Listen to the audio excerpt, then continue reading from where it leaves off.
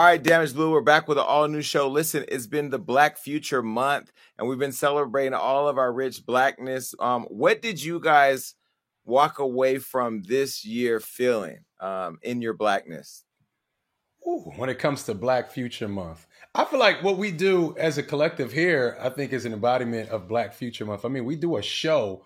Y'all don't see how we do this show, but this is virtual coolness, man. This is something you've never seen done before. So I feel like, our impact and what we do here on the show, I think is like something kind of dope when you talk about Black Future. But that's just me, boosting up our esteem because I feel like we just go so hard. I think Black Future Month highlighted that the Black community still isn't on the same page in a lot of ways, and that it underscored why it's so important for us to be in the same room and look each other in the eyes and break bread. And so I hope that what happened this month wasn't a one-off, and that we keep creating moments, not waiting, but creating moments where we get to sit across the table from each other and have real conversation. But that's the only way we're actually going to get on the same page finally. Yeah, I think Black Future Month for me this year, being able to hold that brunch was really special. And, folks will look at the video years after this year and be able to see how amazing that one opportunity was. But also, like you said, keep the conversations going, but also turn those conversations into action. I was also interviewed by the LA Times this month from a Black journalist. My Black publicist set it up about the show where I host with two Black co-hosts.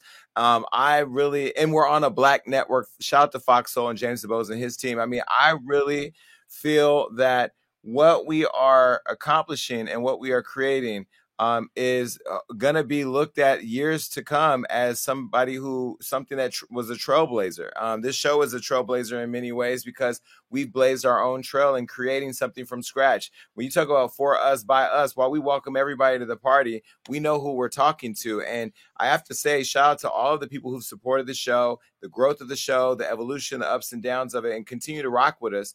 And, I will say it's been very interesting this year, given some of the interviews that I've had. We did the Kevin Hart, did the Tiffany Haddish and the Common, but also with Kanye. And I have to say, those are all Black people who look like us, who showed up and stepped up for Black media. And in many ways, did a lot of stuff that some of y'all should be doing, some of y'all favorites, and I didn't go through white publicists or white managers or white agents. I went directly to them, Black folks. And I can't wait to continue conversations. I've recently ran into Drake. I ran into Taraji. These are all people that I like and respect and ask to come here on the show. Megan Thee Stallion and I have been talking about her coming on the show, and Cardi B is coming. So this year I think is going to be really exciting.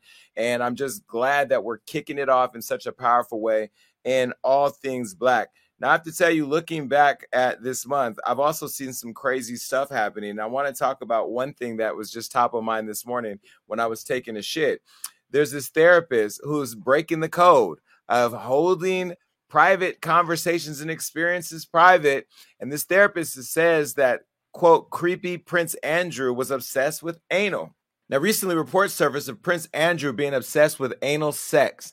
And it's also alleged that he demanded naked rub-downs per a physical therapist. Now, the 50-year-old therapist, Emma Grunenbaum, says that I had a lot of high-profile clients and often visited their homes, but Andrew was very different. He was a constant sex pest right from the start. Now, the therapist is claiming that she was 34 when she worked with the disgraced Prince in 2005. And during her first session, she says one of the Prince's aides said that she had to do the massage session in the master bedroom because, quote, this was the way the Duke liked it. And she was immediately uncomfortable. Now, the therapist is also saying that she bent over to prepare her equipment when Andrew came up to her and said, hey, nice ass. Do you take it up the ass? I mean, this is, to me, I don't feel like this is even alarming news. I feel like dude definitely gets down a little creepier than that. It's unfortunate that she had to go through all that, though. I mean, I don't even know how to feel if you're in there with a Duke, that level of authority. I'm scared that she's even speaking out, talking about this dude. But, hearing this story, it's not something I'm like, oh, it's nothing he would do. I'm surprised it wasn't anything worse than that. Yeah, and also, honestly, too, it's an abuse of power. You know what I mean? I think a lot of times when we read these headlines, we think about the salaciousness of anal play and this, what, and the other. Look, nobody on this show is a virgin, right? There's going to be very few things that we're going to hear about sexually on this show that one of us hasn't tried. Let's be honest, y'all. So No, you're not. Well, think about the show. There are definitely things on this show that I could talk about that y'all have not tried. Exactly. No, but I'm saying all three of us, I think we've all three cover all the bases. Well, so I'm just saying. So it's not that we're sex shaming her or sex shaming him for anal. I've covered all the bases, and sometimes I've been on two bases at the same time. But look, I think that, you know, I don't think that it's above a prince or a duke or whatever he calls himself to be a sex animal, right? And I think it's natural to want to have sex. I just don't think you should be trying to, you know, stick it in your therapist's butt. But why even approach her like that if that's not even your relationship? Is that just power? Because, you know, there are a lot of people in power that think that they can do and say whatever they want. You know, for me, I now ask permission to even touch you because I don't want no problems. But I'm not going to ask my therapist if I can stick it in his butt. Like, I'm there to get help. I'm there to talk my issues through. I am not there to stick it in your booty. It's not just about touching, though, right? Because it's also how you harass people through language. Men offer me some really froggy things sometimes. And sometimes I'll just be staring at them like, how did we get here so quick, sir? Like Valentine's Day, I got a dick pic that was unsolicited. Just open my phone expecting Happy Valentine's Day. I think that's appropriate. You have to ask. I think it's appropriate. I'm sick and tired of living in this world where we can't send dick pics nowadays. I'm sorry. I told somebody the other day, send me your dick pic. And you know what they told me? What pic? The dick pic. There's nothing wrong with asking for a dick pic. There's nothing wrong with wanting to see vagina. Solicit it, and then if a person says I'm not sending it, then move on to the next caller. Exactly. But I feel like we live in an ultra PC world now where we're afraid to ask for dick pics. Like, come on, that's what phones are created for. I didn't ask. He sent it as a surprise. I was not surprised. I was not happy. Maybe we haven't talked in 2 months. But maybe he was thinking of you. What happened to the? Oh, he was. Maybe what happened to the thought? Maybe what happened to it's the thought that counts. If I was you, I would have just counted the inches. Like, you need to learn how to be. You said you were sexually fluid and all this and that. Mm-hmm. Now all of a sudden you can't get a photo. I'm so happy you mentioned that, because in the sexually fluid community, we actually ask for consent more than vanilla folks. So in the space that I'm in, I ask for consent for everything. So you sending an unsolicited dick pic is actually not very sexually liberated at all. It's an amateur rookie move that tells on you that you're probably not as good as you think you are. Because rookies do that. So no more unsolicited dick pics. If there's a vibe and it makes sense, sure. But if I haven't talked to you since Thanksgiving, me seeing your ball sack on February 14th, is not romantic. Hi, hello, now, context. Now, this won't excuse it, but have you seen the ball sack before? Does he feel Absolutely. like, oh, you seen it? Oh, okay. So he was trying to remind you that the gift keeps on giving. Maybe he thought you were hungry. I mean, it is Valentine's Day. He can't take you out for a meal, but if he can send you one via, post message, maybe it could have turned into a date or something, 8 p.m. on Valentine's Day means you just want to get laid and you want to skip the gifts. I'm not stupid. So wait a minute. I'm not falling for that. So what happened to getting laid is the gift. It's Valentine's Day. That's the one day you're supposed to be busting it open. Everybody should have got. I didn't get none on Valentine's Day, but everybody should have got some on Valentine's Day. I will tell you this. A lot of men don't realize this when they're dating women. The nicer you are to us, the nastier we are. But if you go straight for sex, we actually shut down. So he fumbled. Had he been like, how have you been? I miss you. Let's have a meal. He might have gotten some. But just penis at 7:55 with no context? Well, we don't know his data. We don't know his data plan, and that's a lot of messages. Oh, he has money. Sometimes you're charged 20 cents a text. Like, just get it all out in one. Just unsolicited dick pics are a no, fellas. Please but this is my question, and we're going to get real quick. If you've seen the dick before, is it really unsolicited if he just reminds you of what you already saw? We are not dating. It's like watching a rerun of Martin. We're not dating anymore. It's like watching a rerun of Martin. You've seen it before, but it's always good to catch it a second time. So, Damage, you're sending dick pics to your exes with no context? No, I'm not sending nothing to my exes, but I'm just saying It's not like you haven't seen it before. Now, because honestly, if one of my exes sending me an unsolicited nude, I'm not going to be too mad at that. I'm just saying. A penis is not as pretty as a woman's body. I got to like you to want to see your dick. Sorry. Wait. A penis is not as what as a woman's body? I only find penises attractive when I like who they're attached to.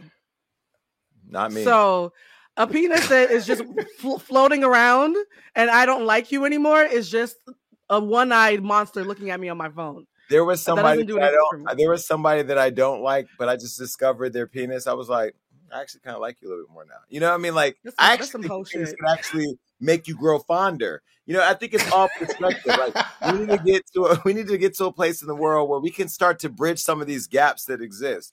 Okay, where we believe that we can't get closer to one another by other parts of our body than the heart. I do have to say that I think that that was a missed opportunity for you, and if you still have the text, you should definitely respond and set that thing up. Lord, I hope he's not watching this. Please do not call my phone. But quickly, if you did get a nude from like a female ex, would you feel the same way? I don't want. Here's the thing. I'm in the space where I want to get married, and I've been told numerous times the amount of exes who hit me up is why a lot of people feel funny about dating me seriously. So I'm on a no ex rule for the entirety of 2022. Oh. That the year we're on. I'm not doing any exes in 2022. If we have sex before December 31st, you're dead to me. Your desire to get married is the reason why you won't accept unsolicited dick pics. Fuck out of here. No, my exes know when I'm dating somebody. They know and they try to ruin it. It's happened to me several times, so I can't keep on giving them access. How many exes do you even have? I feel like every time we do this show, there's a new relationship we find out. There's the man that wanted to wear your panties. It's not new. The man that's sending dick pics. There's the man that your friend took. You got more niggas than I do. Where are all these men coming from? Blue, put me on. The East Coast. I'm gonna be honest. None of that sauce. Come on, you got that sauce. You got that sauce. Y'all gonna get me in trouble. I'm just gonna say this: that when you are someone who makes people feel good, and COVID has been hard on people, they tend to, want to feel better. That is my PC answer. Blue, I mean, everybody that watches the show knows you're smart. Did you get all this freakiness when you were a sex worker? Because I think people have forgot that is a part of your byline. Honestly, sex work is what healed me from my eating disorder. So sex was actually healing for me. I'm being so serious. When I was younger, I had a really bad eating disorder. I was rail thin. It was really, really bad. And the thing is that when you stop having an eating disorder, you gain all the way back plus like an extra 50 pounds. And I realized that I had left my body because I was constantly doing all these horrible things to it. And someone said, what about sexual healing? You can heal through sex. And so I moved to New York and fucked my way through the Bronx and Manhattan and found a way to come back into my body. And I felt powerful through kink and through sex play. So sex actually can be part of therapy. I went to therapy after that, but the sex helped. I'm signing up for it. This is called sexual healing. I'm going to look this up on. Fucked my. I've healed men through sex too. Men can be healed through sex too. Yes, we can, Blue. Thank you.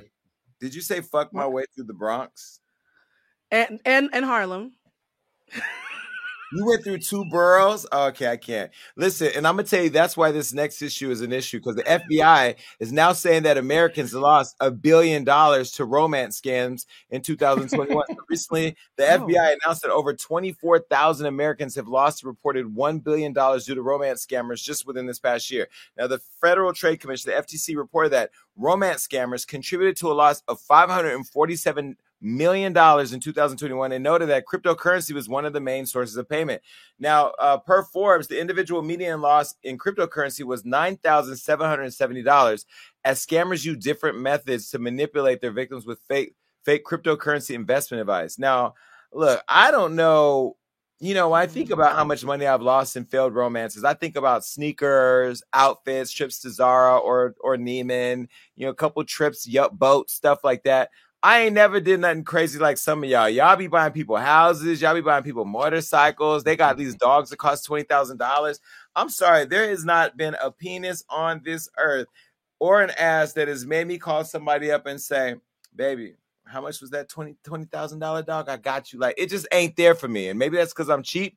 But when I add up all the shoes I bought, I could own my own Zappos, No, it makes sense, man. This pandemic got us all in the house, and now you're meeting more people virtually. And then honestly, because it's a pandemic, a lot of people lost their work. So you heard it's crypto scams. You're thinking you're investing this money. So you're not just giving this money away to this person you so-called fell in love with. You think this person really has your best interest and you can invest your money. So it's really just a big investment scam. And it's so sad, but I definitely see how this can happen to the average person. You start flirting online. Things start getting a little heated. It's like, yo, you want to flip your $100? Yeah, boo. Take it right out your pocket. Done. Wow. That's what your DMs be looking like, damn? That's a lot. Well, Wow. there's this new show on, I think it's on Netflix, about the Tinder swindler. This guy who's Mm. on Yes. Tinder swindling people out lots of money. I haven't had the privilege of seeing that yet, but everybody keeps talking Oh, about I it. seen it. I don't think there's anybody that I've ever met that's made me that I've ever met, that whether I've been able to see them or not see them in person, has ever made me feel compelled to send a bunch of wires and cash apps and PayPals. Is this a new era thing of people just being lonely, Oh, and no. the pandemic keeping people trapped away inside their houses that they just are so desperate for love that they'll do anything? I think the Not, pandemic is making us go back to old school ways. Like I heard that Tinder or some app is now going to have a function where you can listen to people's bios instead of reading them. And my old ass was like, "That's the party line. They've reinvented the party line, Jason." I don't know if you remember the party line, but Jason and oh, I we do. were there during the height of the party line. And so in 2022 and 1998 are starting to like blur for me. So yeah, they're bringing the party line back. I think being in the quarantine has made us all kind of go back to old ways and old scams. Scamming has gone up like 45% across the board. I've had to change my debit card like 3 or 4 times. I'm not even getting Tinder swindled. So you add that to the loneliness of, hey, baby, I got your back. And to Damage's point earlier, there were 2 guys that I talked to. I did not date them, so this is not no exes, guys. But there were 2 guys that I met. And on our first and last dates, both times, they tried to talk about crypto with me. Yo, if you just give me $1,000, Blue, we could be a power couple. And I was like, I don't like where this is going because you asked me for $1,000 if my entree showed up. So it is a very popular line, and I guess it's a new scam, which is really messed up. Well, I don't want it. I don't have no time for it. Love is one of those things where, it's very complicated. But on top of that, once a person starts asking for things, and I'm very sensitive to when a person starts to make reference or suggestions that they need something, or that it's so hard to hang out because their bills are driving them crazy. I'm like, well, shit, you better go handle them bills and come back and holler at me. Like, I'm okay with you finessing me because I'm going to finesse you too. But at least let's put it all on the table. Don't play with me like I'm stupid. And the more that it happens, and this is why I always think about men who don't think about what women go through on a daily basis. All the lines y'all run on these girls, all the lines y'all run on me, they've been ran so many times that we can see it before it gets there. I just feel like people would just need to wake up a little bit and be a little bit more mindful of that. Now, I could tell you, I have never been scammed, but I have been stolen from by a guy. Let me tell you something. I met somebody and spent some time with this person, and I left him in my house while I went to work. This was years ago. And when I came back, my apartment was pitch black, and I just knew, because he was from out of town, that he was gone. When I turned on the lights, baby, it looked like somebody had ran through my house. Computer was gone. Bose headphones was gone. Beats by Dre headphones was gone. Jordan's was gone. And I'm not going to tell you how that was handled, but I will tell you that I learned a very priceless experience, that don't leave no nigga in your house. Ever. Or if you do, have a camera so you can catch their little sneaky ass. I'm surprised you didn't have a camera in your apartment, though. Catch their asses red-handed. Because they got those cameras you can talk through the speaker to at them like, hey, put it down. Hey, I see you. Put it down. Well, I didn't have cameras then. I have cameras everywhere now. I don't have a camera in my bedroom for obvious reasons, but I almost feel like putting a camera in there too.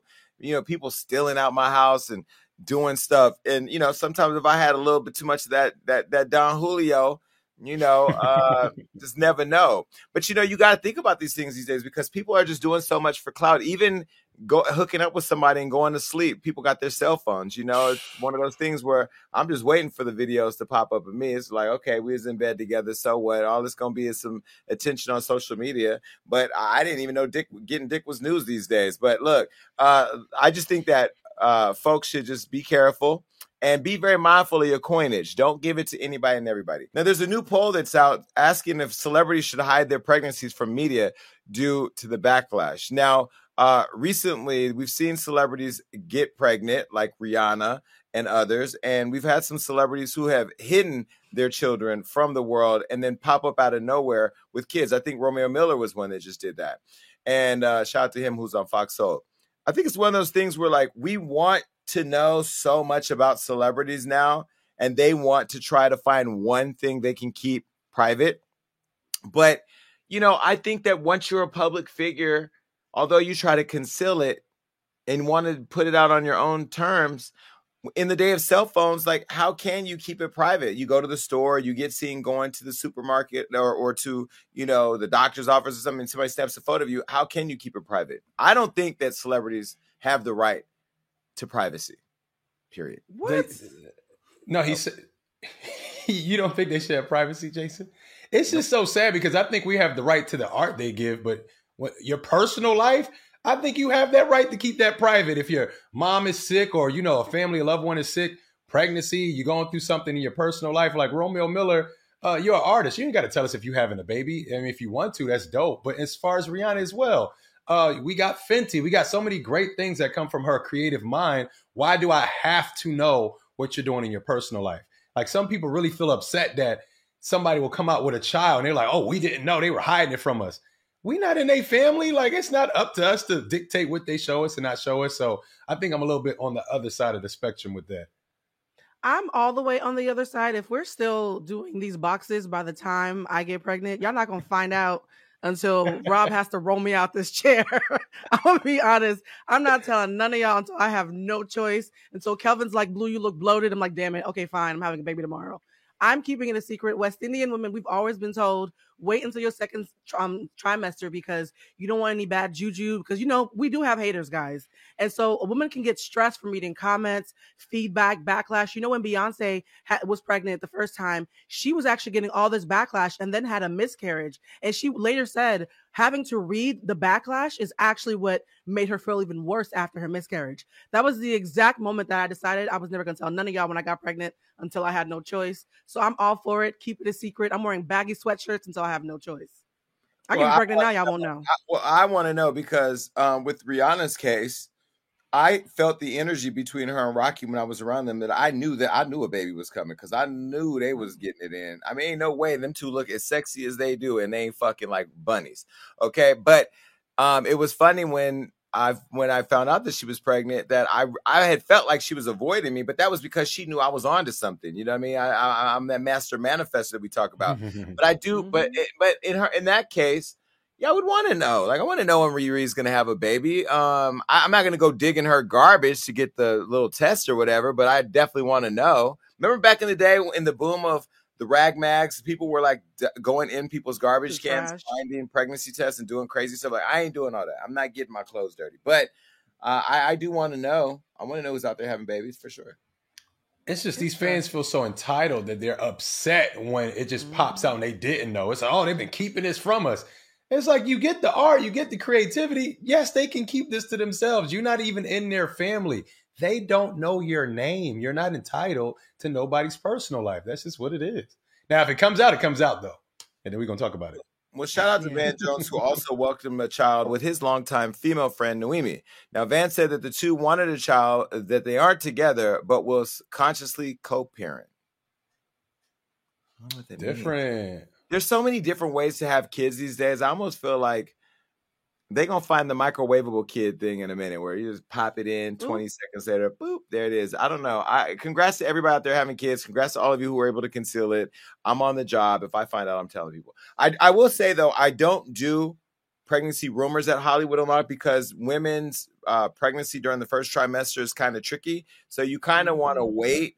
Because then you could be announcing somebody's miscarriage or somebody's abortion, and that's just not something that we do. But once we have confirmation that somebody's pregnant, I think when we found out Iggy Azalea was pregnant by Playboi Carti, because a friend of mine was in the studio with them, that we put that out because we knew it.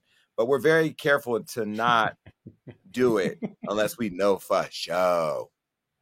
Mm-hmm. All right, well, look, there's another social media poll, and this poll is asking, when and how should we teach our children about activism? Now, at what age and how should parents teach their children about being active and standing up for what they believe?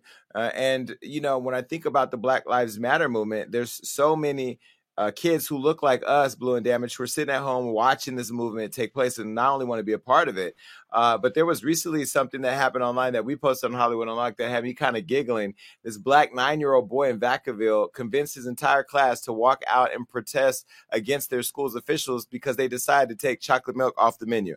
Now, look, I thought that was petty as hell, but I was like, look at my little Malcolm over there, being a little Black Panther for the black milk. Do you think he was wrong for that? I don't think he was wrong for protesting. You better do it. That's freedom of speech. But I will say, as a parent, I have a 9-year-old, and just in passing, I don't know what made me say the phrase. I was saying Black Lives Matter. He said, "No, Daddy, all lives matter."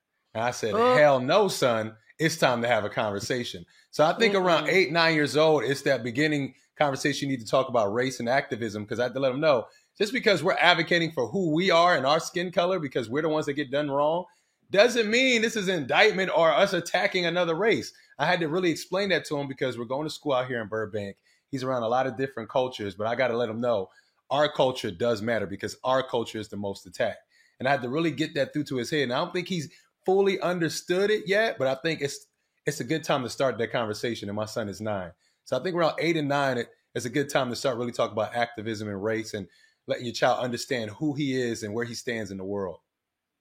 Yeah, I with my godson and all of my baby cousins that I helped raise, I started like around 5 or 6 because a lot of times when we think about activism, we think about the big ticket items. We don't think about how you socialize. By the time a child is 5 years old, it's already learning from the kids in the school, like being Black is not as great as being white, or hey, I want to look like Susie because she has blonde hair and I have short kinky hair. Kids start understanding their value very early, and race plays a very heavy role in it. I know so many little Black girls growing up who thought they were ugly because they didn't have any hang time because their hair grew upwards instead of downwards. And so it doesn't have to be just activism as far as talking about police brutality. Just talking about how valid and beautiful it is to be Black is a form of activism that I think I'm going to start with my kids as early as they are able to talk and be cognizant and understand, because anti-Blackness sometimes is in the way the world makes you see yourself. And I want my kids to look in the mirror and see the right thing. Well, the district chef and culinary manager in this case, Richie Willem, says that the cut of the chocolate milk was due to milk's high sugar content. But when meeting with the group of students, the 9-year-old leader, Jordan Reed, argued that offering regular milk causes his classmates to drink less milk, leading to increased waste and students getting fewer calcium and vitamin D nutrients. I don't know who this kid is, but I love him. He's a little badass. Now, you talk about Black Future Month. This is Black Future right here, where we got leaders like this stepping up, and I'll tell you right now, I look forward to chocolate milk days. When I was going to public school, I looked forward to chocolate milk days, and the white milk just did not taste the same. So, sorry. That's one of the first things we actually bonded about, Jason, when I read your book. And I was like, Jason and I have way too much in common with our messed up childhoods. And then you start talking about your love of chocolate milk. I was like, damn, he was drinking the chocolate milk too. I will say, though, that you have to tell your kids when they're wrong for being activists. Because and this is a real story, I got in trouble in the 1st grade because I went and told everybody that milk came from daddies and not from cows because I had found one of my dad's pornos. And I got in trouble. So context is actually important. It was the first time I ever got detention because I saw a porno and I thought it was milk. And for the first time, I would say there's some things we shouldn't share on the show, but whatever, it is uncensored. Well, listen, context matters. Shout out to this little 9-year-old, because after he did this whole standoff, he actually won, and now chocolate milk, they get chocolate milk one day of the week. And he released a statement via his publicist. Jordan said, quote, "I felt good about it. I brought back something that everybody wanted." I mean, come on. I need a picture of this kid standing in D.C. where Martin Luther King did the "I believe I have a dream" speech. All right. Okay, question. How do we explain and combat racism in sports? Now, racism exists in every sector of life, in every country, and in every industry of work. We recently witnessed racism in sports, which isn't the first time. We saw the U.S. sprinter Sha'Carri Richardson be banned from the Olympics over marijuana, while a Russian figure skater, Kamila Valieva, was cleared to compete after testing positive for illegal performance enhancers. And we all know Sha'Carri was banned prior to the Winter Olympics after testing positive for marijuana, which she consumed to help cope with her mother's death. And this is what she had said. Quote, "It's all in the skin. Can we get a solid answer on the difference of her situation and mine? My mother died and I can't run, and was also favored to place top 3. The only difference I see is I'm a Black young lady." Now, Camila failed in December, and the world just not knows. However, my results were positive within a week, and my name and talent was slaughtered to the people. By the way, THC is definitely not a performance enhancer.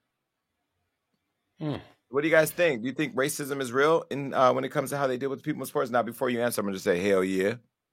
Yeah, but I think the first question you asked is how do we combat it, and I think it's going to be hard to do that because sports is a racist institution. So I feel like the first thing we got to do is create our own sports institutions, like what we had in the past, very long time ago. But we can create our own basketball leagues, and we have. Shout out to people like Ice Cube. We can create our own football leagues, but I think that's the first step in combating racism within sports because sports itself is racist. It just always was. The owners, a lot of them are racist. You see what they do with the coaches. There's barely black coaches in any of the sports. So it's just a racist institution. And to combat it, we got to create our own. I do think creating our own long term is a great idea, but I think before that, we need people of color, black people in particular, as gatekeepers in pre existing institutions. Because I don't feel good about letting them off easy. Like, oh, we're going to create our own thing and y'all can keep on being racist to those who are left behind. I think in the institutions that currently exist, you need more black coaches, you need more black officials, you need more black owners, you need black gatekeepers. Because the reason why racism is so prevalent in sports is because we talked about the NFL earlier. It's like modern day plantations where all the overseers are white and all the talent, all the worker bees are black. And that dynamic has to shift. And so as long as it's white overseers with black talent, we're going to always have racism. We need black people who are making those calls, who are in those meetings, who are deciding those things about who gets to be in the Olympics and who doesn't, because athletes are not enough. We need owners who are black in sports. Well, Shikari mentioned that the world just found out about this 15-year-old testing positive for a banned performance-enhancing substance. This was back in December. And so, again, I just think that, I always say I can't wait till everybody gets woke and that I'm woke as fuck because I'm sitting here watching this all play out in real time. It's not just sports, it's music, it's media, it's raising money. It's just being black in America. And, I know when I first started building Hollywood Unlocked, I was very mindful to try to use my platform to build bridges. But then when I realized that other end of the bridge don't always reach back, sometimes you just got to build your side of the bridge a lot louder for the people to see and a lot stronger for people to see. And so what I know for sure is that if every athlete who is a person of color just failed to go to the table and compete, they would all figure it out. Think about it. If everybody who is a person of color, from basketball to football to tennis to whatever, just decided I'm no longer playing as a collective until they change it.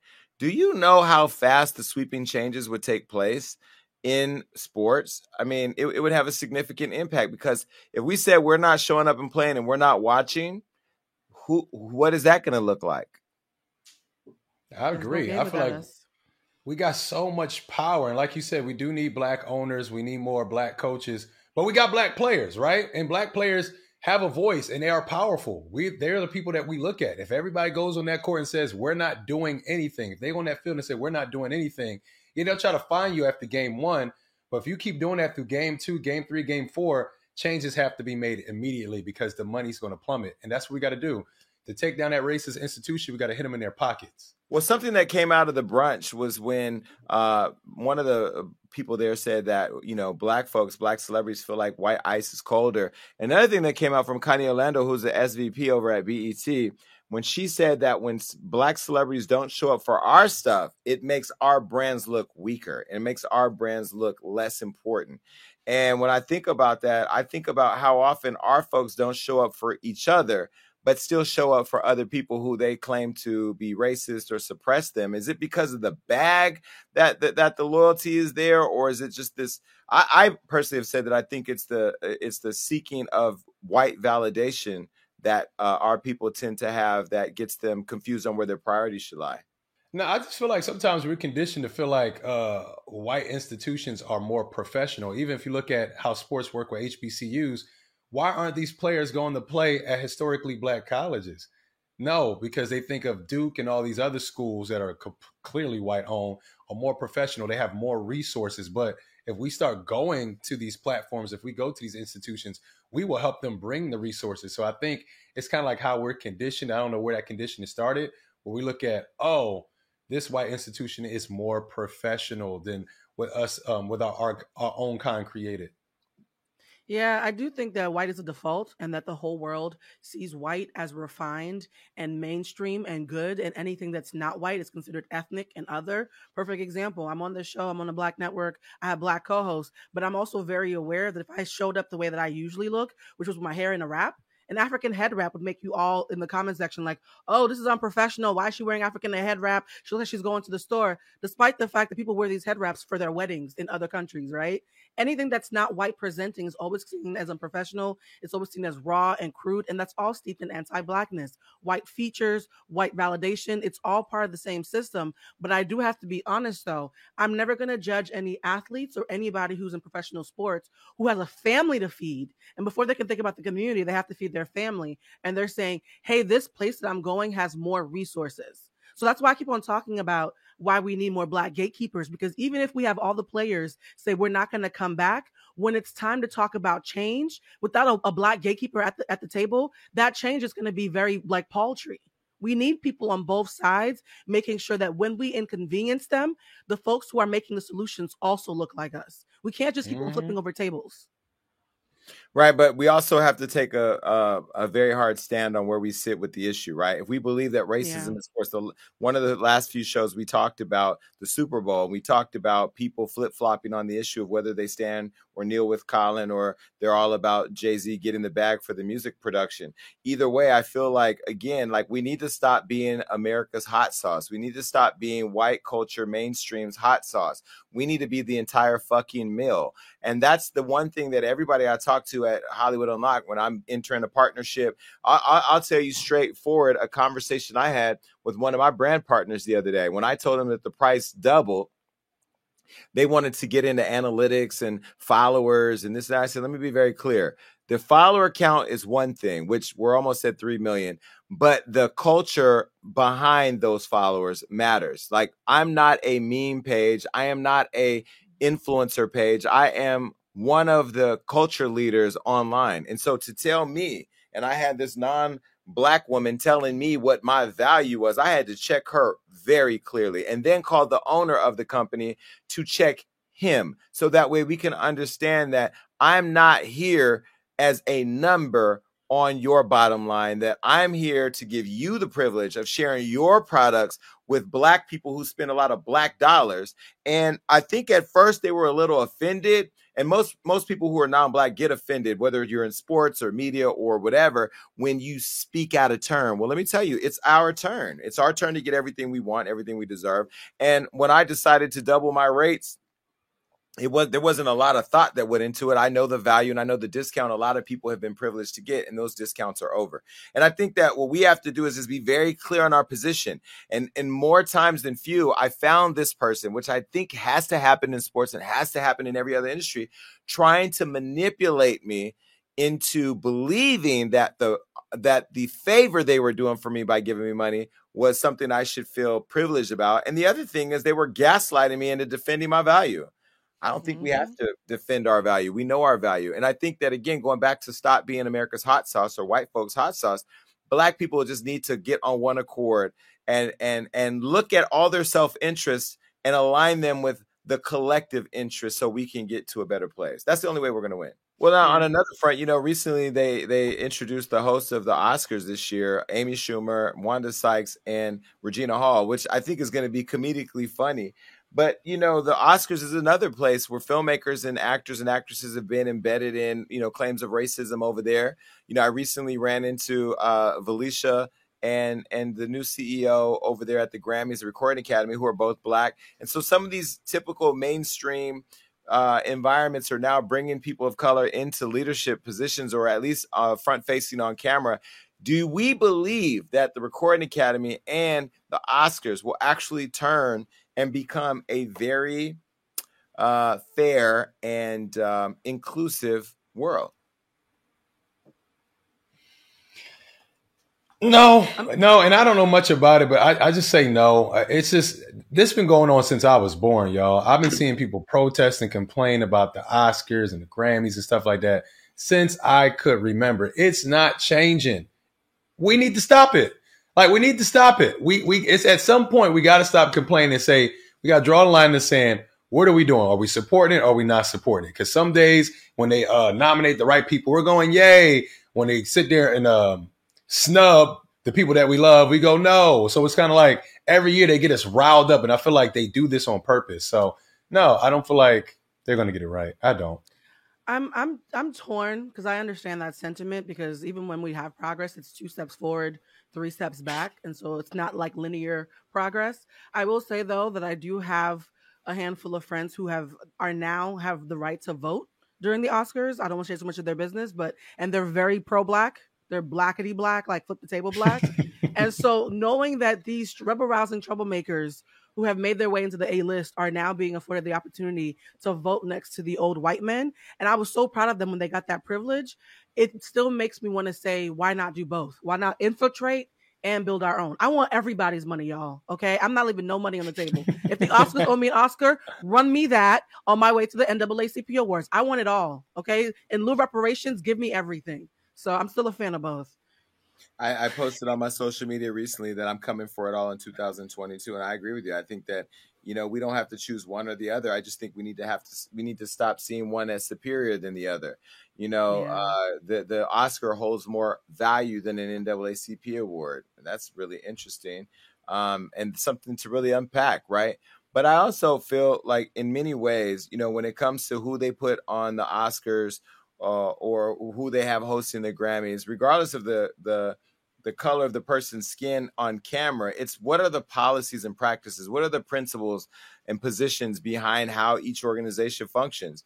When I think about our platform, Hollywood Unlocked, when I think about the show, what does it take to be nominated for an Emmy? What is that process? What are the politics? I can look at a lot of interviews and go, I did better than that. But, I'm not a voter over there yet. I'm not in that world. So I always find it interesting and wanting to explore where these finish lines end up for us. But I just hope that they continue to, embody progress towards more inclusivity. Well, listen, we recently wrote a story at Hollywood Unlocked where a 4-year-old girl was found alive after being missing for 3 years. Apparently, she lived under the stairs in New York.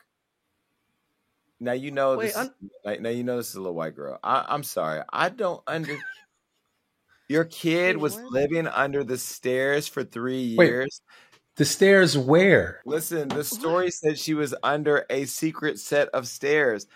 What are secret stairs? I'm just baffled at the idea that somebody's child was missing for 3 years. How did the kid even eat for 3 years or go to the bathroom? 3 years under some stairs?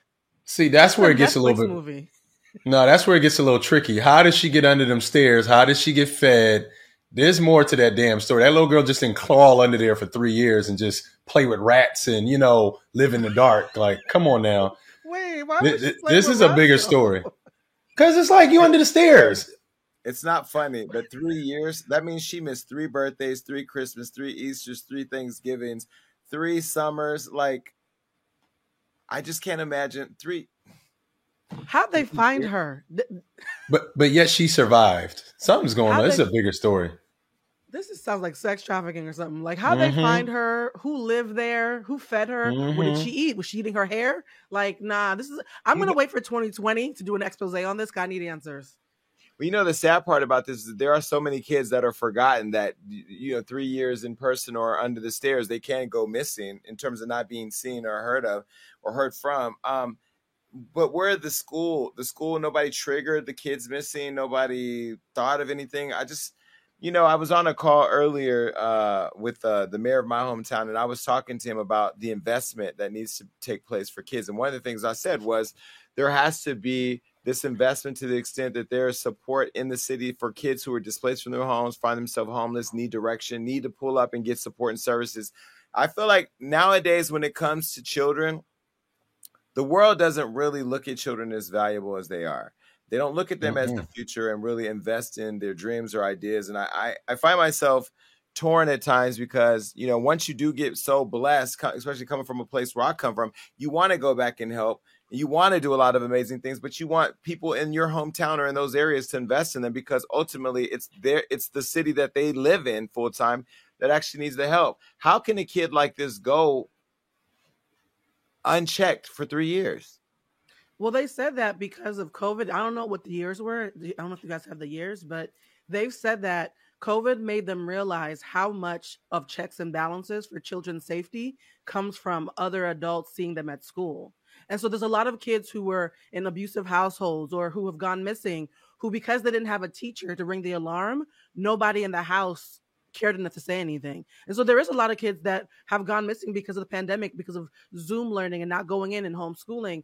And it makes me just kind of nervous for all of us, not just children. Think about how much we all do things virtually. There was a documentary a couple years ago about a lady who died on Christmas Eve while wrapping gifts, and it took 3 years for her family to notice. And the big conversation when that documentary came out was, we all live in these silos. If you disappeared, guys, how long do you think it would take you? Well, Jason, we'd know in 20 minutes because you always have people around you. But damn it, if you disappeared, how long do you think it would take you people to figure out that you were no longer with us? I think I could last a week. I disappear for a week at a time all the time before any of my friends would notice.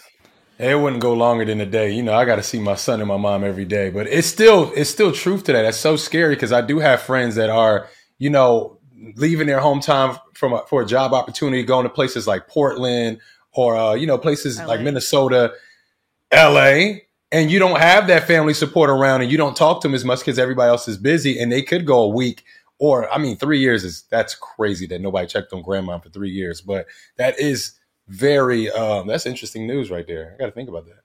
I'll send you the link. Yeah, it's really sad, you know, and you know, as somebody who was a kid who was left behind many times by his mom, or you know, went into the foster care system, I often think about a kid like this, 9 years old. Earlier this show, we talked about a 9-year-old kid who was a leader in this community, fighting for the injustice of taking out chocolate milk, and now we're talking about a 9-year-old who was forgotten and left under the stairs for 3 years. You know, when I think about a lot of the kids who look like me or who may not look like me, but are in situations like I was as a kid, I often think of the dreams that they have to be great and to have a life where they have to the freedom to do whatever they want to do. I mean, the life that I'm living now, I dreamt of having just freedom. I didn't think about financial freedom, but financial freedom gives you a certain level of peace. But I thought about like wanting to be great, wanting to have influence, wanting to make a decent living. And when I think about some of these kids who just want to go to school, they just want to wake up every day, just want to be loved, it's really sad to know that this is happening out there. And there is a documentary that I watched on Netflix that had me in pure tears, that I actually even called Cardi B, and she watched and she was in pure tears. Then was The Life of Gabriel Fernandez. If anybody needs to watch something that will make you understand how I feel about how important we should be looking out for our children, that's the one documentary. But it was devastating. I hope this little girl gets some therapy because we all know she's gonna have some issues processing this experience. Absolutely.